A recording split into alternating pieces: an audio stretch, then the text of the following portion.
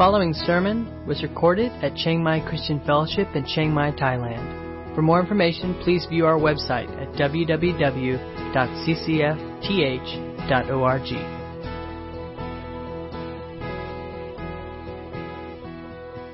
Series about the Holy Spirit, second week. So this morning we're going to look at another important piece of what it means to have the Holy Spirit living in us, and we're going to be looking primarily at Ephesians chapter 5, verses 15 through 21, with the main focus being on verse 18. So if you want to follow along as we read, look carefully then how you walk, not as unwise, but as wise, making the best use of the time, because the days are evil. Therefore do not be foolish, but understand what the will of the Lord is. And do not get drunk with wine, for that is debauchery, but be filled with the Spirit, addressing one another in psalms and hymns and spiritual songs, singing and making melody to the Lord with all your heart, giving thanks always and for everything to God the Father in the name of our Lord Jesus Christ, submitting to one another out of reverence for Christ.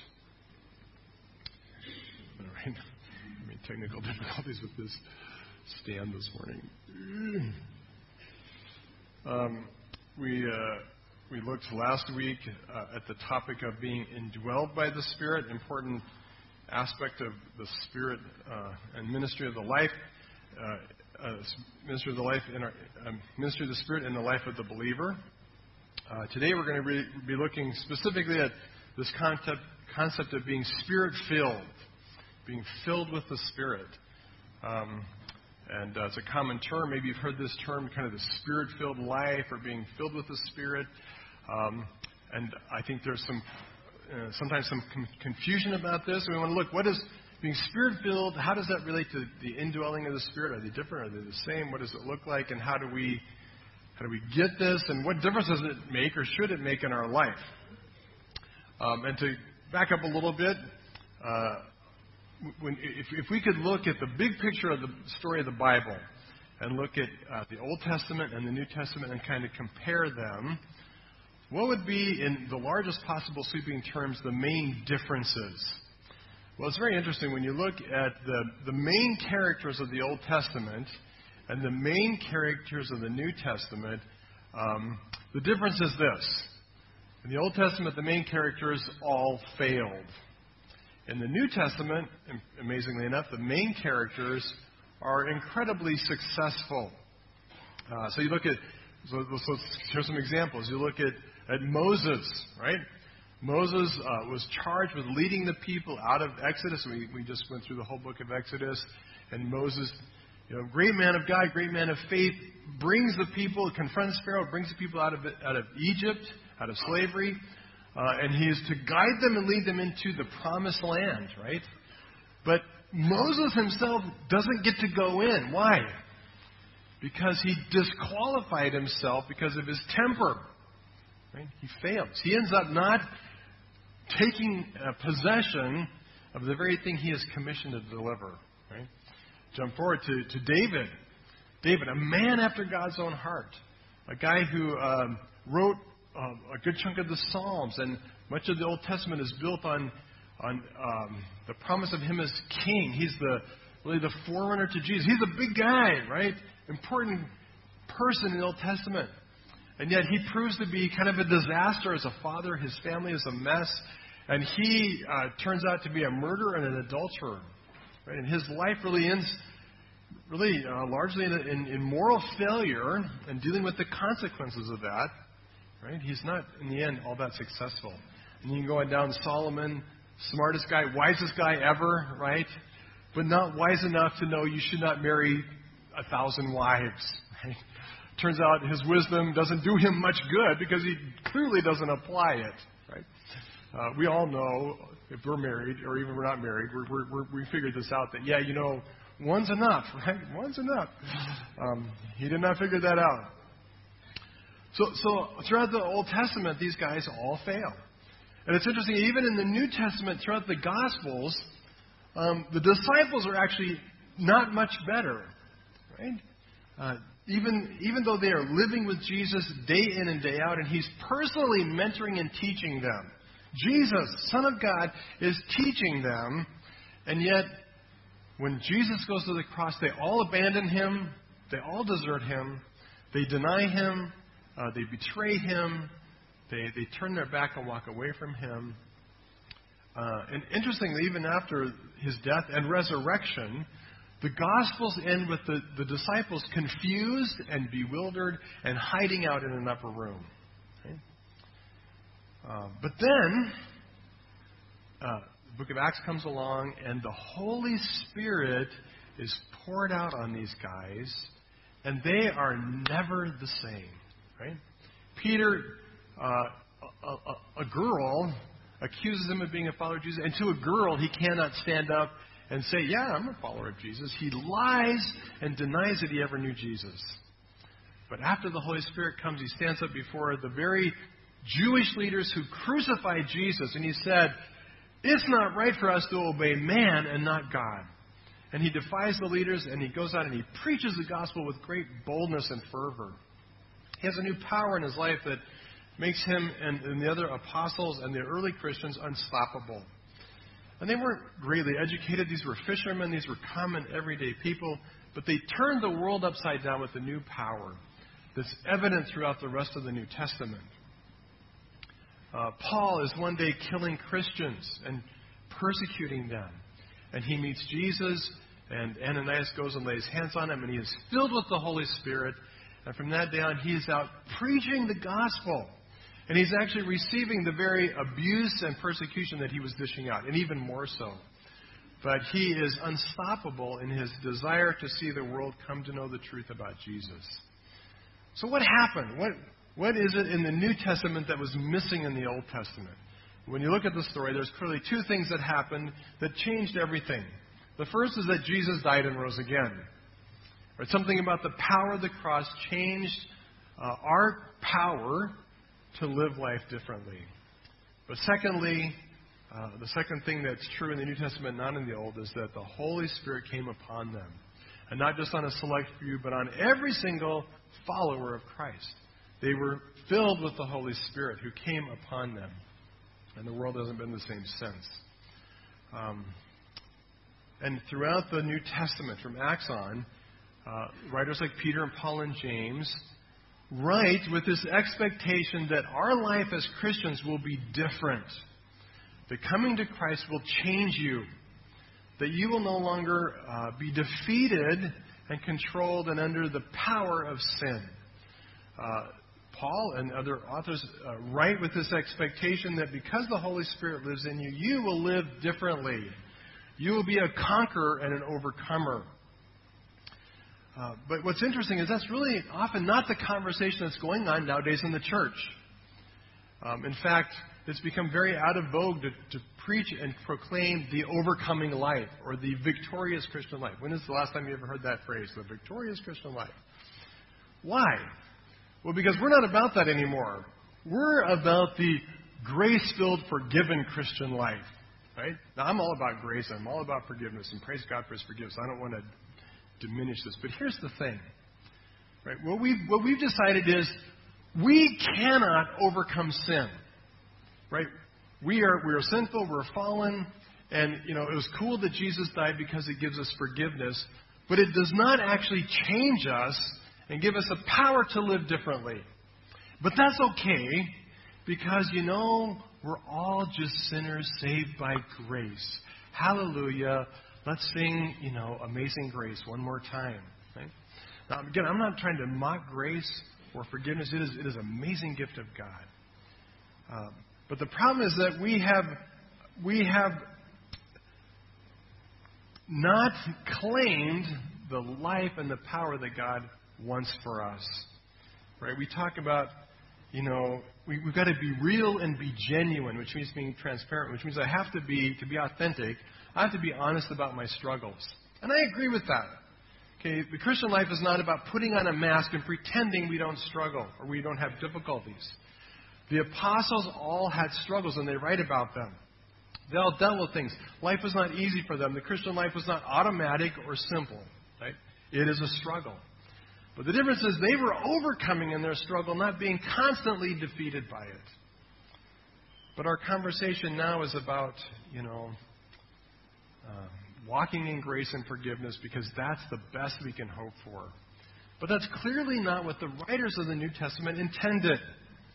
Right? Whatever happened to let not sin therefore reign in your mortal body to make you obey its passions, Paul writes in Romans. Do not present your members to sin as instruments for unrighteousness, but present yourselves to God as those who have been brought from death to life, and your members to God as instruments for righteousness. For sin will have no dominion over you, since you are not under law but under grace. The effect of grace should mean that sin has no dominion over your life. Is that true of you? Right? Are you living a life where sin has no dominion over you? In other words, where you're not being constantly defeated by it. Well, for a lot of my Christian life, that was not true of me. Right? I was constantly being defeated and beat down by my struggles.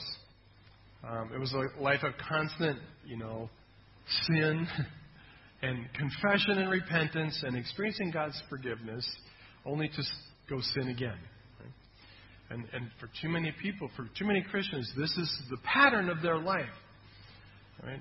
And I do not believe that's what God calls us to. Right? The Holy Spirit was poured out in a way that should make a difference in our life. So let's look at Ephesians 5 and see if it will help us understand how we can live life differently by the power or the filling of the Holy Spirit. So what does it mean to be Spirit-filled? What does it mean to be filled by the Spirit? And again, we're focusing basically on Ephesians 5:18, but we're going to look at some of the greater context as well. So this phrase, filled with the Spirit, okay, what does it mean? Well, we got to be careful because it's oftentimes greatly misunderstood and misapplied. So what does it actually mean in Scripture? Well, the term is basically used 10 times in the New Testament, primarily in the Gospel of Luke, in Acts, and one time by Paul. Right? 9 of those times, 9 of them, so the majority of those 10 times, 90%, it's used to describe clearly the indwelling of the Holy Spirit. Right? So in Luke and in Acts, for example, the best example would be Acts 2:4, where Luke writes, on the day of Pentecost, they, meaning the believers, were all filled with the Holy Spirit. And they began to speak in other tongues as the Spirit gave them utterance. Right here, this is talking about the indwelling presence of the Holy Spirit. Jesus had promised this in Acts. He said, you will be filled with the Holy Spirit. After I go to the cross and return to the Father, I will send the Comforter who will fill you. Right? And in 9 times, it's clearly talking about this gift of the Holy Spirit that's poured out on people when they come to Christ. Right? We talked about this last week, so I'm not going to go into great detail. But it's this idea that when you put your faith in Christ, God has promised His Holy Spirit would be poured out into your life and you would be filled with the Spirit. You receive Him. He indwells your life. And there's nothing you can do about that, right? You don't have to pray for it. You don't have to foam at the mouth for it. You don't have to go on some spiritual pilgrimage and fast and, suffer a lot. No. You put your faith in Jesus, and along with salvation, part of the package deal is you are sealed with the Spirit. The Holy Spirit comes, He indwells, He fills your life. He comes into you. You're filled with the Spirit. It's part of salvation, and it's true for all believers, and it's a one-time event that happens to you. So if you're here today, you're in Christ, the Holy Spirit is dwelling in you. We talked about this last week. But in Ephesians, Paul uses the phrase here in a very different way. Right? He says, do not be drunk with wine, but be filled with the Holy Spirit. We're commanded to do this. And the command is given to believers. And as we'll see in a minute, it's present, which means something we're to be doing continually. Right? It's not a one-time thing. We're to be filled with the Spirit. So how is Paul using this differently? Because clearly he's not talking about this one-time indwelling, coming on us of the Holy Spirit. He's talking about something different. So So let's unpack this a little bit. We're going to spend a lot of time parked on this word filling. And unfortunately, we're going to have to do some Greek lessons, okay? I'm sorry about that. But you really can't understand what Paul is saying if you don't understand some of the power of this language. And the first thing we need to clarify is that Paul does not actually say be filled with the Holy Spirit. Okay? It's not actually what he says. And I know you're going to go, well, my Bible says that. Sadly, most translations do, but it's not an accurate translation. The problem is that the word that's translated there with is the Greek word en, and there are at least 21 different ways you can translate that word. Okay? It can be translated in, with, amongst, by, because of, right? So translators have to make decisions about how they translate this word. But here's the basic principle, okay? This particular arrangement of words, and I won't go into all the grammar, but this particular grammatical construction is seen oftentimes throughout the New Testament. And never, when you see this arrangement, is it translated anywhere else with the word with. Okay, ever. Okay, this is the only exception where this particular construction would be translated with, which makes you wonder, is that correct, right? Normally it would be translated by, okay? We are filled by the Holy Spirit, not with the Holy Spirit. And of course the difference is, one is talking about the Holy Spirit coming into us and filling us with Himself. The other has to do with the Holy Spirit and is filling us with something else, right? He's the one doing the filling, but He's filling us with something different, something else. And actually this makes more sense when you look at all of Scripture, right? Because the Holy Spirit has already filled us. And it's important here to highlight that the Holy Spirit is a person, not just a force, not just some kind of cosmic thing in the universe. The Holy Spirit is the third person of the Trinity. I loved Graham's songs this morning talked about that, right? The Father, the Son, and the Holy Spirit, three distinct persons of the Trinity. And the Holy Spirit is a person who dwells in us, who lives in us. And here's the thing.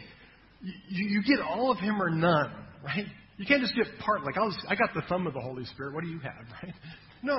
You get the whole thing, right? He's either all there filling you or there's nothing, right? The Holy Spirit is not like a tetanus shot that wears out, right? This people get this idea that somehow we got the Holy Spirit, but, he's like a vaccination, and after a while he wears out and you need a booster charge, right? So we need to get filled up again because he wore out. Well, that's not true, okay? He's a person who dwells in you, and he's not wearing out. He's not fading, right? He's not getting scorched and bleached by the sun, right? No, he's a person who lives in us, and we have all of Him. All we're ever going to get is in us, right? You are already filled with the Spirit. You cannot get more of Him, right? This does not mean that somehow we don't have enough. Right? You have all of Him there is to have when He indwells you, right? We can't be filled up with more of Him. But it is possible, if He's dwelling and living in us as a person, for Him to be an agent by which He fills us, He empowers us, He helps us with something else, right? That just makes a lot more sense. It helps also to understand what the word filled means. What does it mean to be filled? Well, literally it means to be generously supplied with something. To be generously supplied. So the Holy Spirit is in us. He's a power, an agent, a person who wants to help us. And He helps us by generously supplying with something. Right? With stuff that we need to live the Christian life. And I believe that's really what Paul's talking about here. He's not talking about getting more of the Spirit. He's not talking about you have to go do something so that, the Holy Spirit will come back to you because He left. No, He is in you. He's there. But He wants to do something to fill you with something else. He wants to be an agent by which God's power comes into your life to help you live. So what exactly is the Holy Spirit filling us with? If we're filled by the Spirit, what is He filling you with? For some of you, maybe hot air. I don't know, maybe not. For me, maybe that's it. He's filling me with hot air. Lots of possibilities, okay? And the New Testament actually talks a lot about the Holy Spirit's filling or empowering work. Of course, the one that comes to mind is we are filled with the fruit of the Spirit. Right? So the Holy Spirit wants to come in and He wants to fill you with love and joy and peace and patience and gentleness and kindness and self-control. Right? So that would be a possibility. Even more significantly, and a lot of times we miss this, but the Holy Spirit isn't really about Himself. The Holy Spirit is the most unselfish, unpretentious person of the Trinity. He does everything for the sake of the Son and the Father.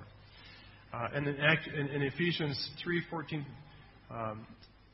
Paul tells us these amazing words that one of the ministries of the Holy Spirit is to fill you with the presence of the Son and the Father.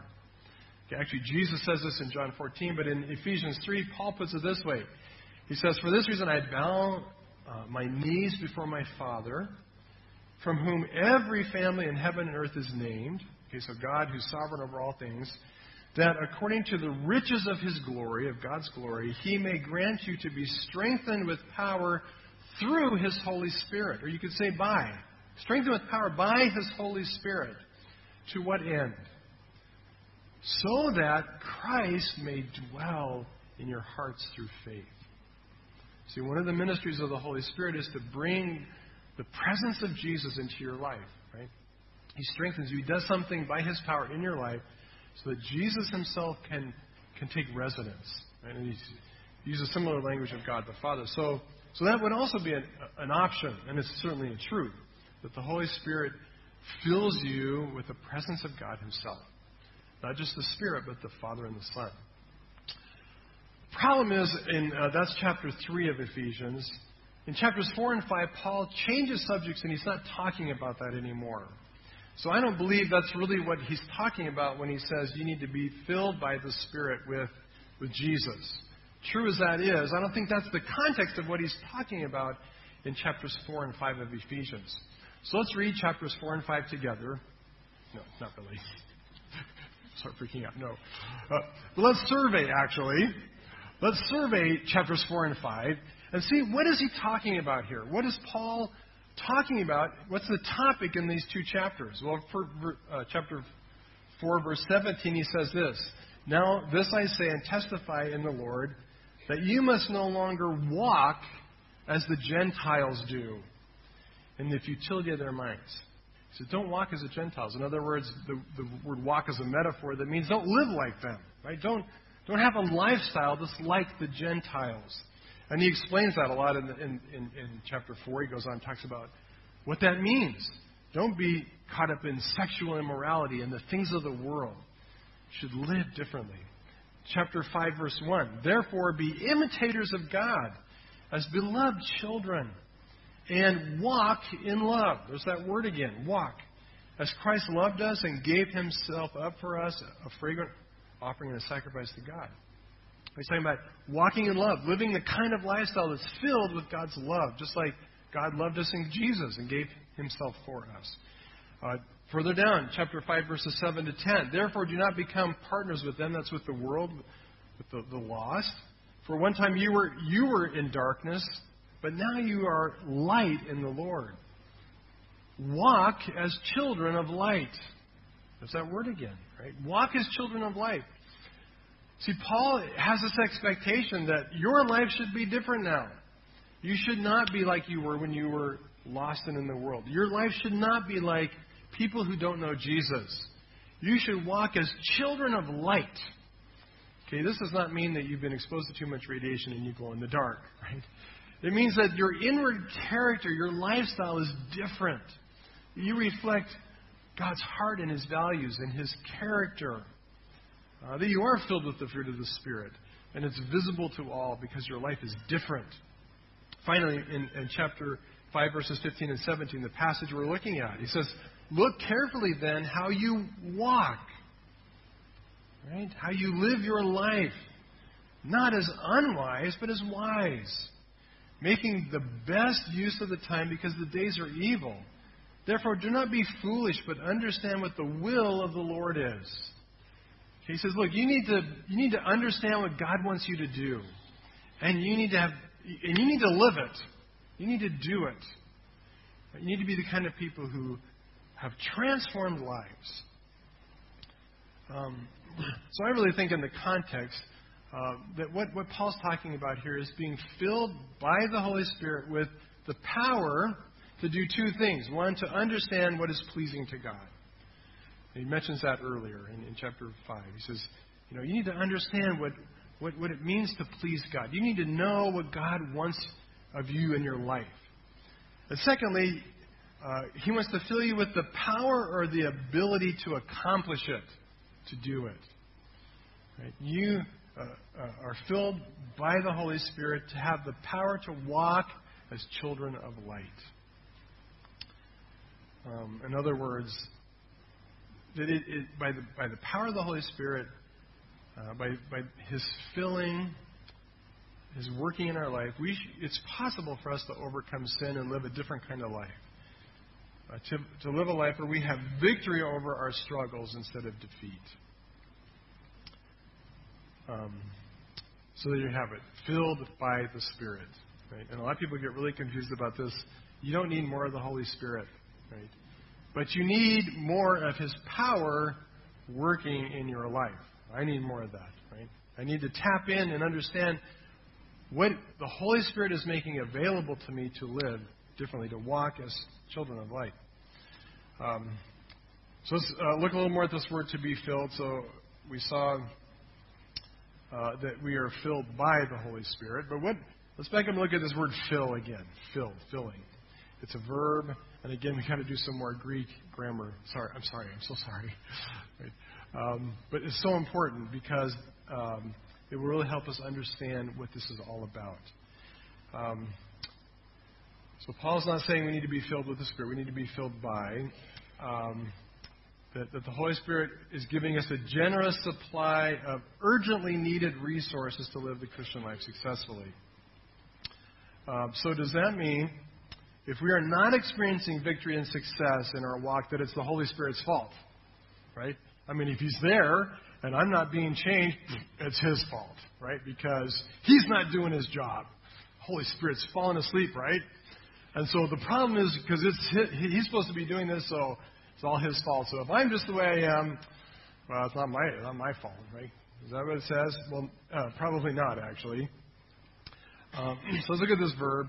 And here's the thing. The Holy Spirit's doing His job, but we have a role in this. We have a responsibility. And here's the Greek lesson, okay? Some of you who know language or know Greek will get this. Those I'll explain. This verb is a present passive imperative. Okay, now, I'm joking. I'm serious. I'm not joking. You need to write this down because this will change your life. Present passive imperative. You just don't know how life-changing this is, right? Here's what this means. Let me unpack what a present passive imperative verb is, right? First of all, the present part is the verb tense. So if you're an English speaker or you know English, that's good because you can understand what I'm saying to some degree.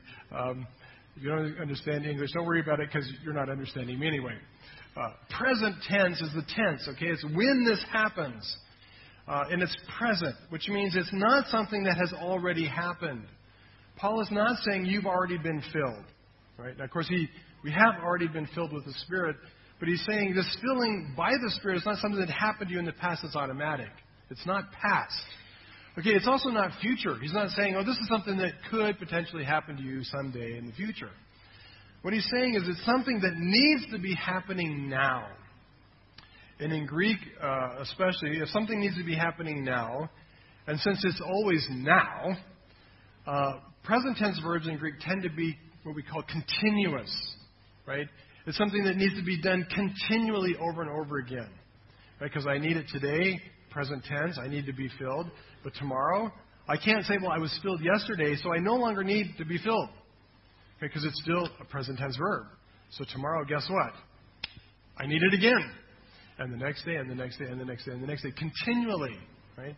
This is something that we need over and over and over in our life. And that's why it can't be the Holy Spirit Himself coming, right? It has to do with His ministry, His operation in our life. Why do we need continual filling? Well, we need it because the struggle against sin is continual, right?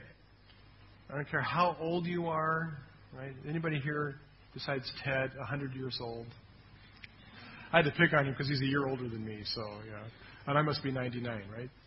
Because then there's Averill. I don't want to even go over how old he is, right? Doesn't matter.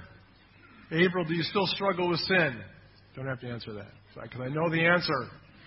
No matter how long you've walked with Jesus, it's a struggle, right? There's no such thing as arriving where, I woke up this morning and, man, sin's not a problem for me anymore. It doesn't work that way. Okay, I'll be genuine and real with you on this one. I struggle with sin every day. Right? But I don't have to be defeated by it every day, because every day I have the opportunity to be filled new again with God's power to deal with it. Right? It doesn't matter how much you know the Bible. Your knowledge of the Bible does not eradicate and eliminate your struggle with sin. You can have the whole thing memorized. You could have written 20-volume commentaries, right? You could be super smart about the Bible. Doesn't matter. It does not change your struggle with sin. It doesn't matter if you are serving God full time. You might think, well, I'm serving God. I'm a missionary. I mean, I'm basically walk on water, right? Doesn't matter. The struggle for sin does not go away just because you're serving God, because you're busy doing stuff for God. It doesn't matter how successful you've been in ministry. Right? Billy Graham, proclaimed the gospel to millions and millions of people. He will tell you, didn't change his struggle with sin. Right?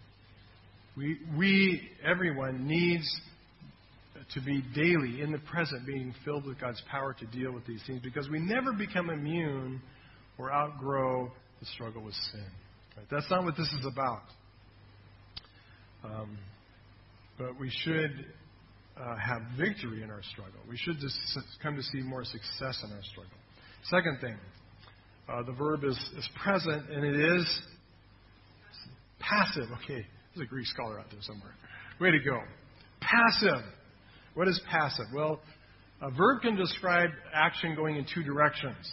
It can describe the person doing the action, or it can describe the action being done to them.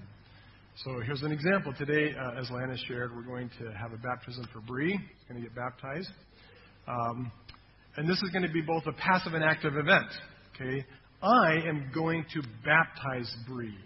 Right? Meaning I get to be the one who dunks her under the water. Right? I'm the one doing the action. So for me, it's an active event. Right? But for her, it's passive. Right? She's not going out there dunking herself. Right? She's being baptized. It's passive. She's receiving this thing in her life. She's receiving baptism. And we talked about that. Receiving the rites of baptism is passive. It's done to me. Right? So the verb here is passive. And again, you're thinking, this is just grammar. I hate grammar. I failed it. Okay. This is life-changing. Okay? It really is, because what the Bible is saying here is being filled with something the Holy Spirit does to you. This is not something you do.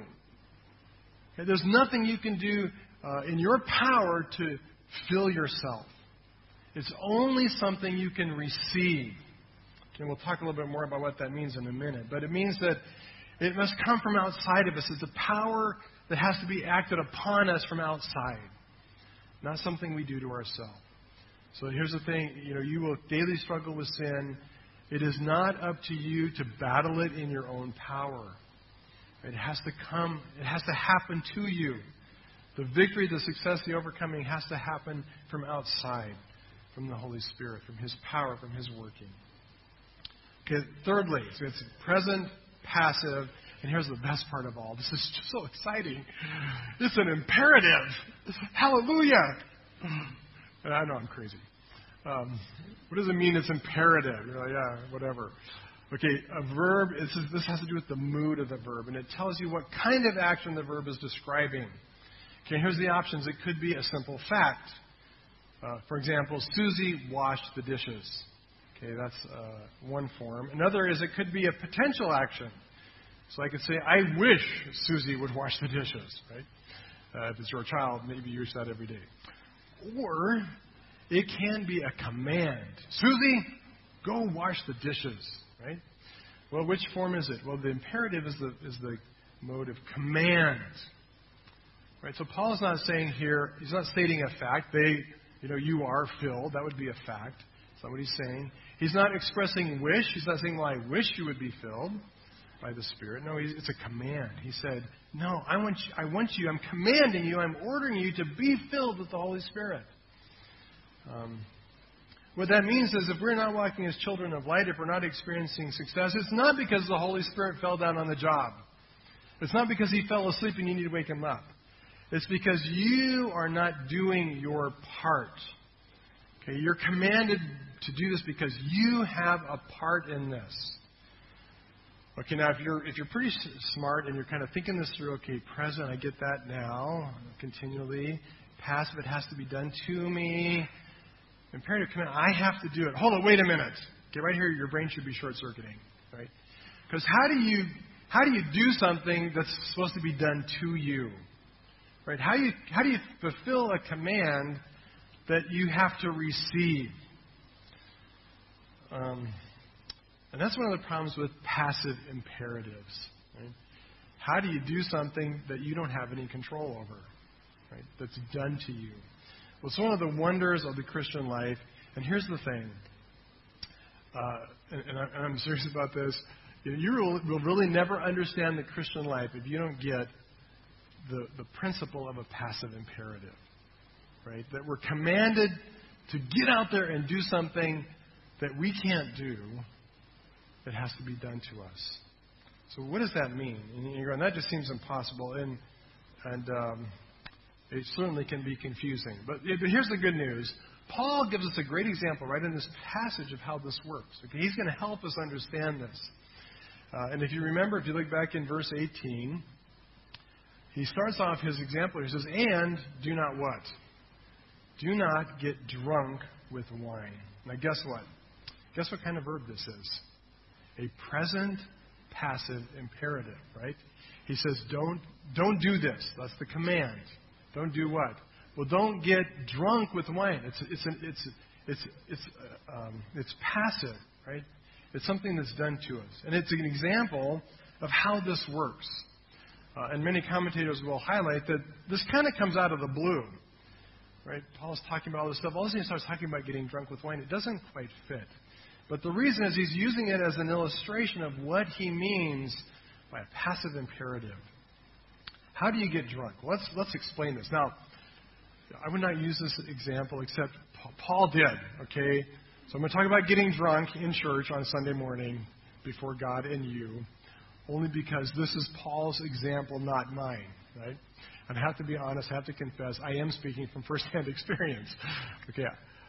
However, it was a long time ago. A long time ago. The first time I got drunk, I was a kid. We found some can of beer somewhere, and after about 5 swallows, we're just slobbering drunk because I weighed all of 80 pounds when I was 12. So here's the thing: how does this work, right? Well, there is something you do, and so Paul can command it because we do have a part. You have to actually drink something, right? You have to open the can, open the bottle, whatever it is, you have to drink it, right? But here's the thing. Only certain substances will have this effect, right? It has to be alcohol. Alcohol has some power in it that is separate from us. So here's the truth. If you drink 10 gallons of grape juice, or orange, let's say orange juice, right? If you drink 10 gallons of orange juice, will it make you drunk? No, it will just make you have to go to the bathroom really bad, right?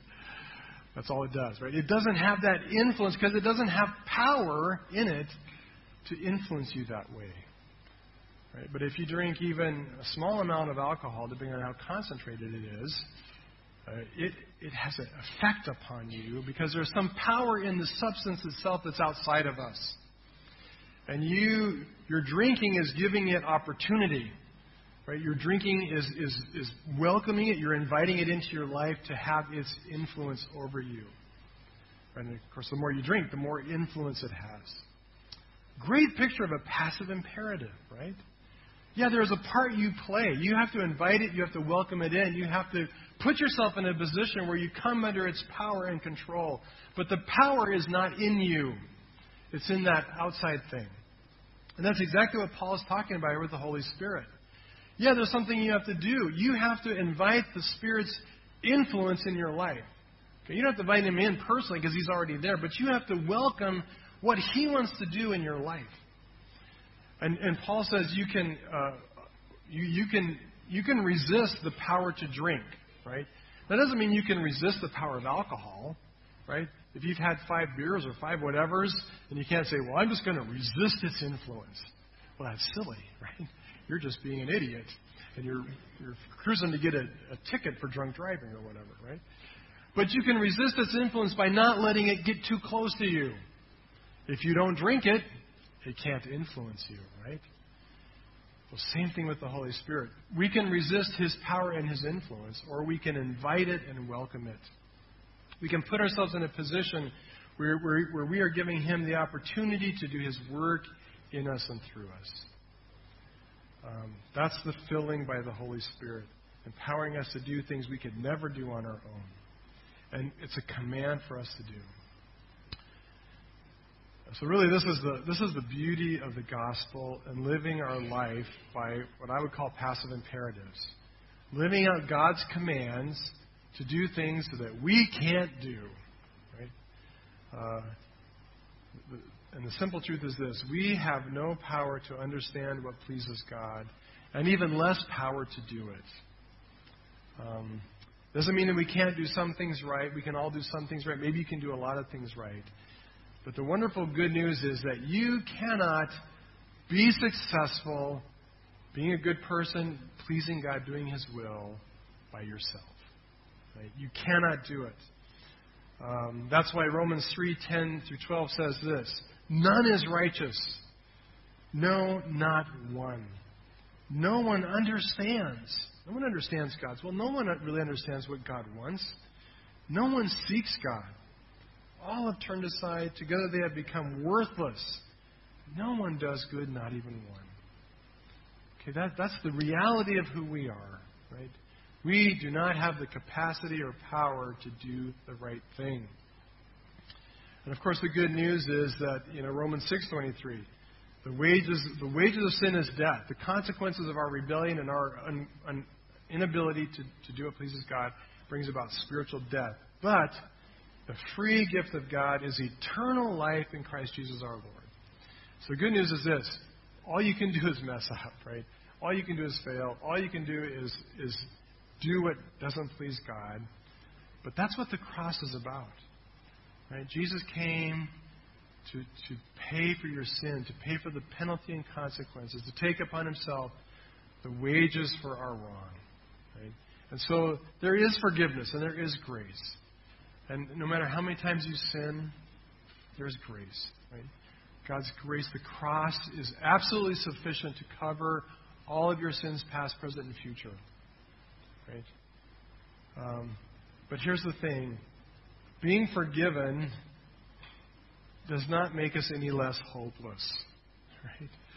Okay, being forgiven does not give you a new power all of a sudden by itself to start living and doing the right thing.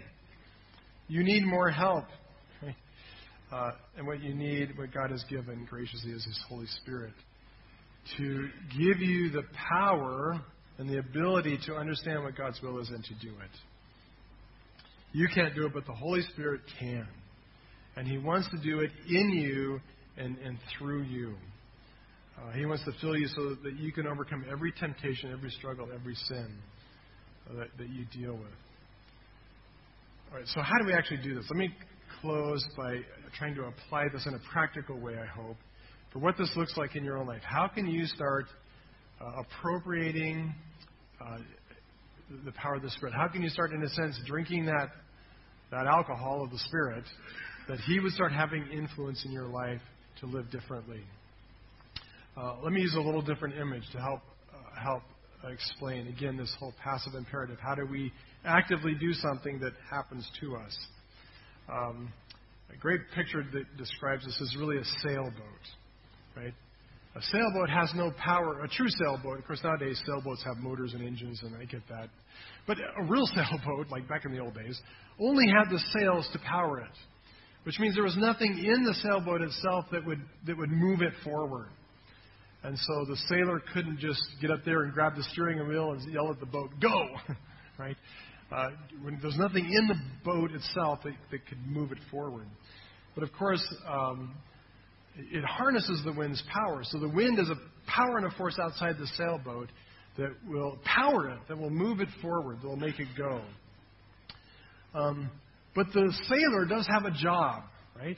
He can't just go out on the deck and say, well, it's a windy day, we should just be moving right along, right?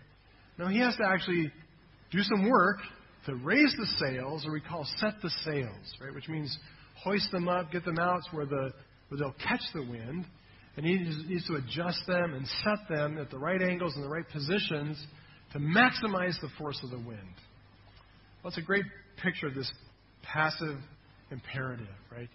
He's got to get out there and do some work. But his work doesn't make the boat go. His work only makes it possible for the wind to fill it with its power and drive the boat forward. So it is with you and I. There are some things we need to do, but we need to understand that the things you do in themselves don't accomplish anything. All you can do is set the sail so that the Holy Spirit will come along and His power will put things in motion. So what are some things you can do? How do we do this, right? Again, knowing that it's not our doing, it's the Holy Spirit. First thing, practical thing we can do, and this may sound kind of random and off the wall, but the first thing you can do is fall in love with Jesus. Okay, and perhaps one of the most critical things you can do is come to fall in love with Jesus, to deepen your relationship with Him. What in the world does that have to do with anything?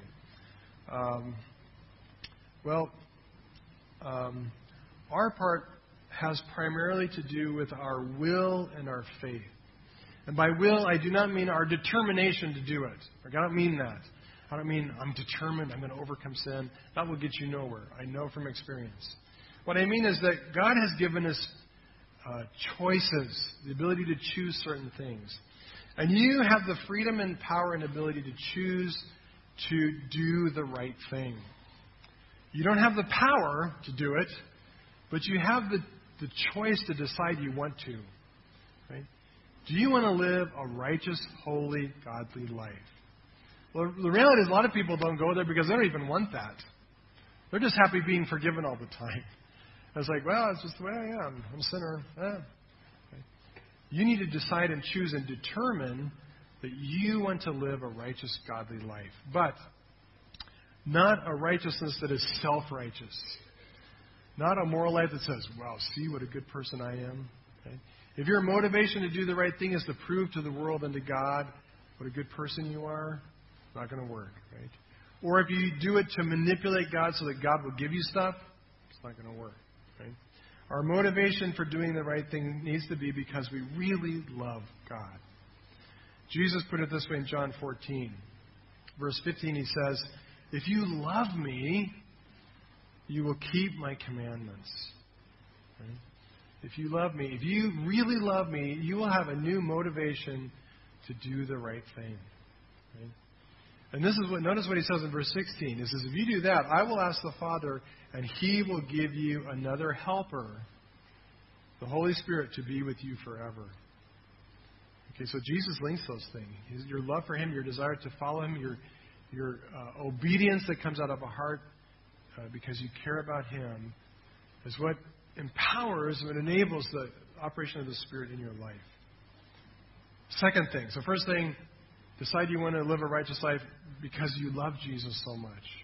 Right? The more you grow in your love for Him and the more gratitude you have for what He did for you in saving you, right, you will want to do the right thing. Second thing, admit how impossible it is. Okay, and I think this is the thing where we all go wrong, right? We say, oh, I love God. I want to keep His commandments. I want to do the right thing. I can do this. I got this. Perfect way to fail. Crash and burn. And I speak from tons of experience, right? What we need to do when God reveals to us something He wants us to do, what we need to do is say, God, I can't. This is impossible for me. We must be completely honest with ourselves and with God that no matter how hard we try, if it's up to me, I will absolutely fail. And It's not an active command. He's not saying go out and do this. He's saying go out and choose this, but realize you can't. Then, when we've come to the point of realizing how hopeless we are on our own, the third step is to believe, is to have faith. We need to believe in the promise that God has given us His Holy Spirit, who's promised to fill us with His power to help us. Faith is believing that He is going to help, that He's going to bring a power into our life from outside that's going to give us the ability to overcome sin, or to carry out and do what's pleasing to Him. And Paul goes on, we don't have time to look at it today, but he goes on and talks about what will happen if you do this. He says you will have a life that's full of worship, of crazy thanksgiving, and of a humble, submissive spirit. Right?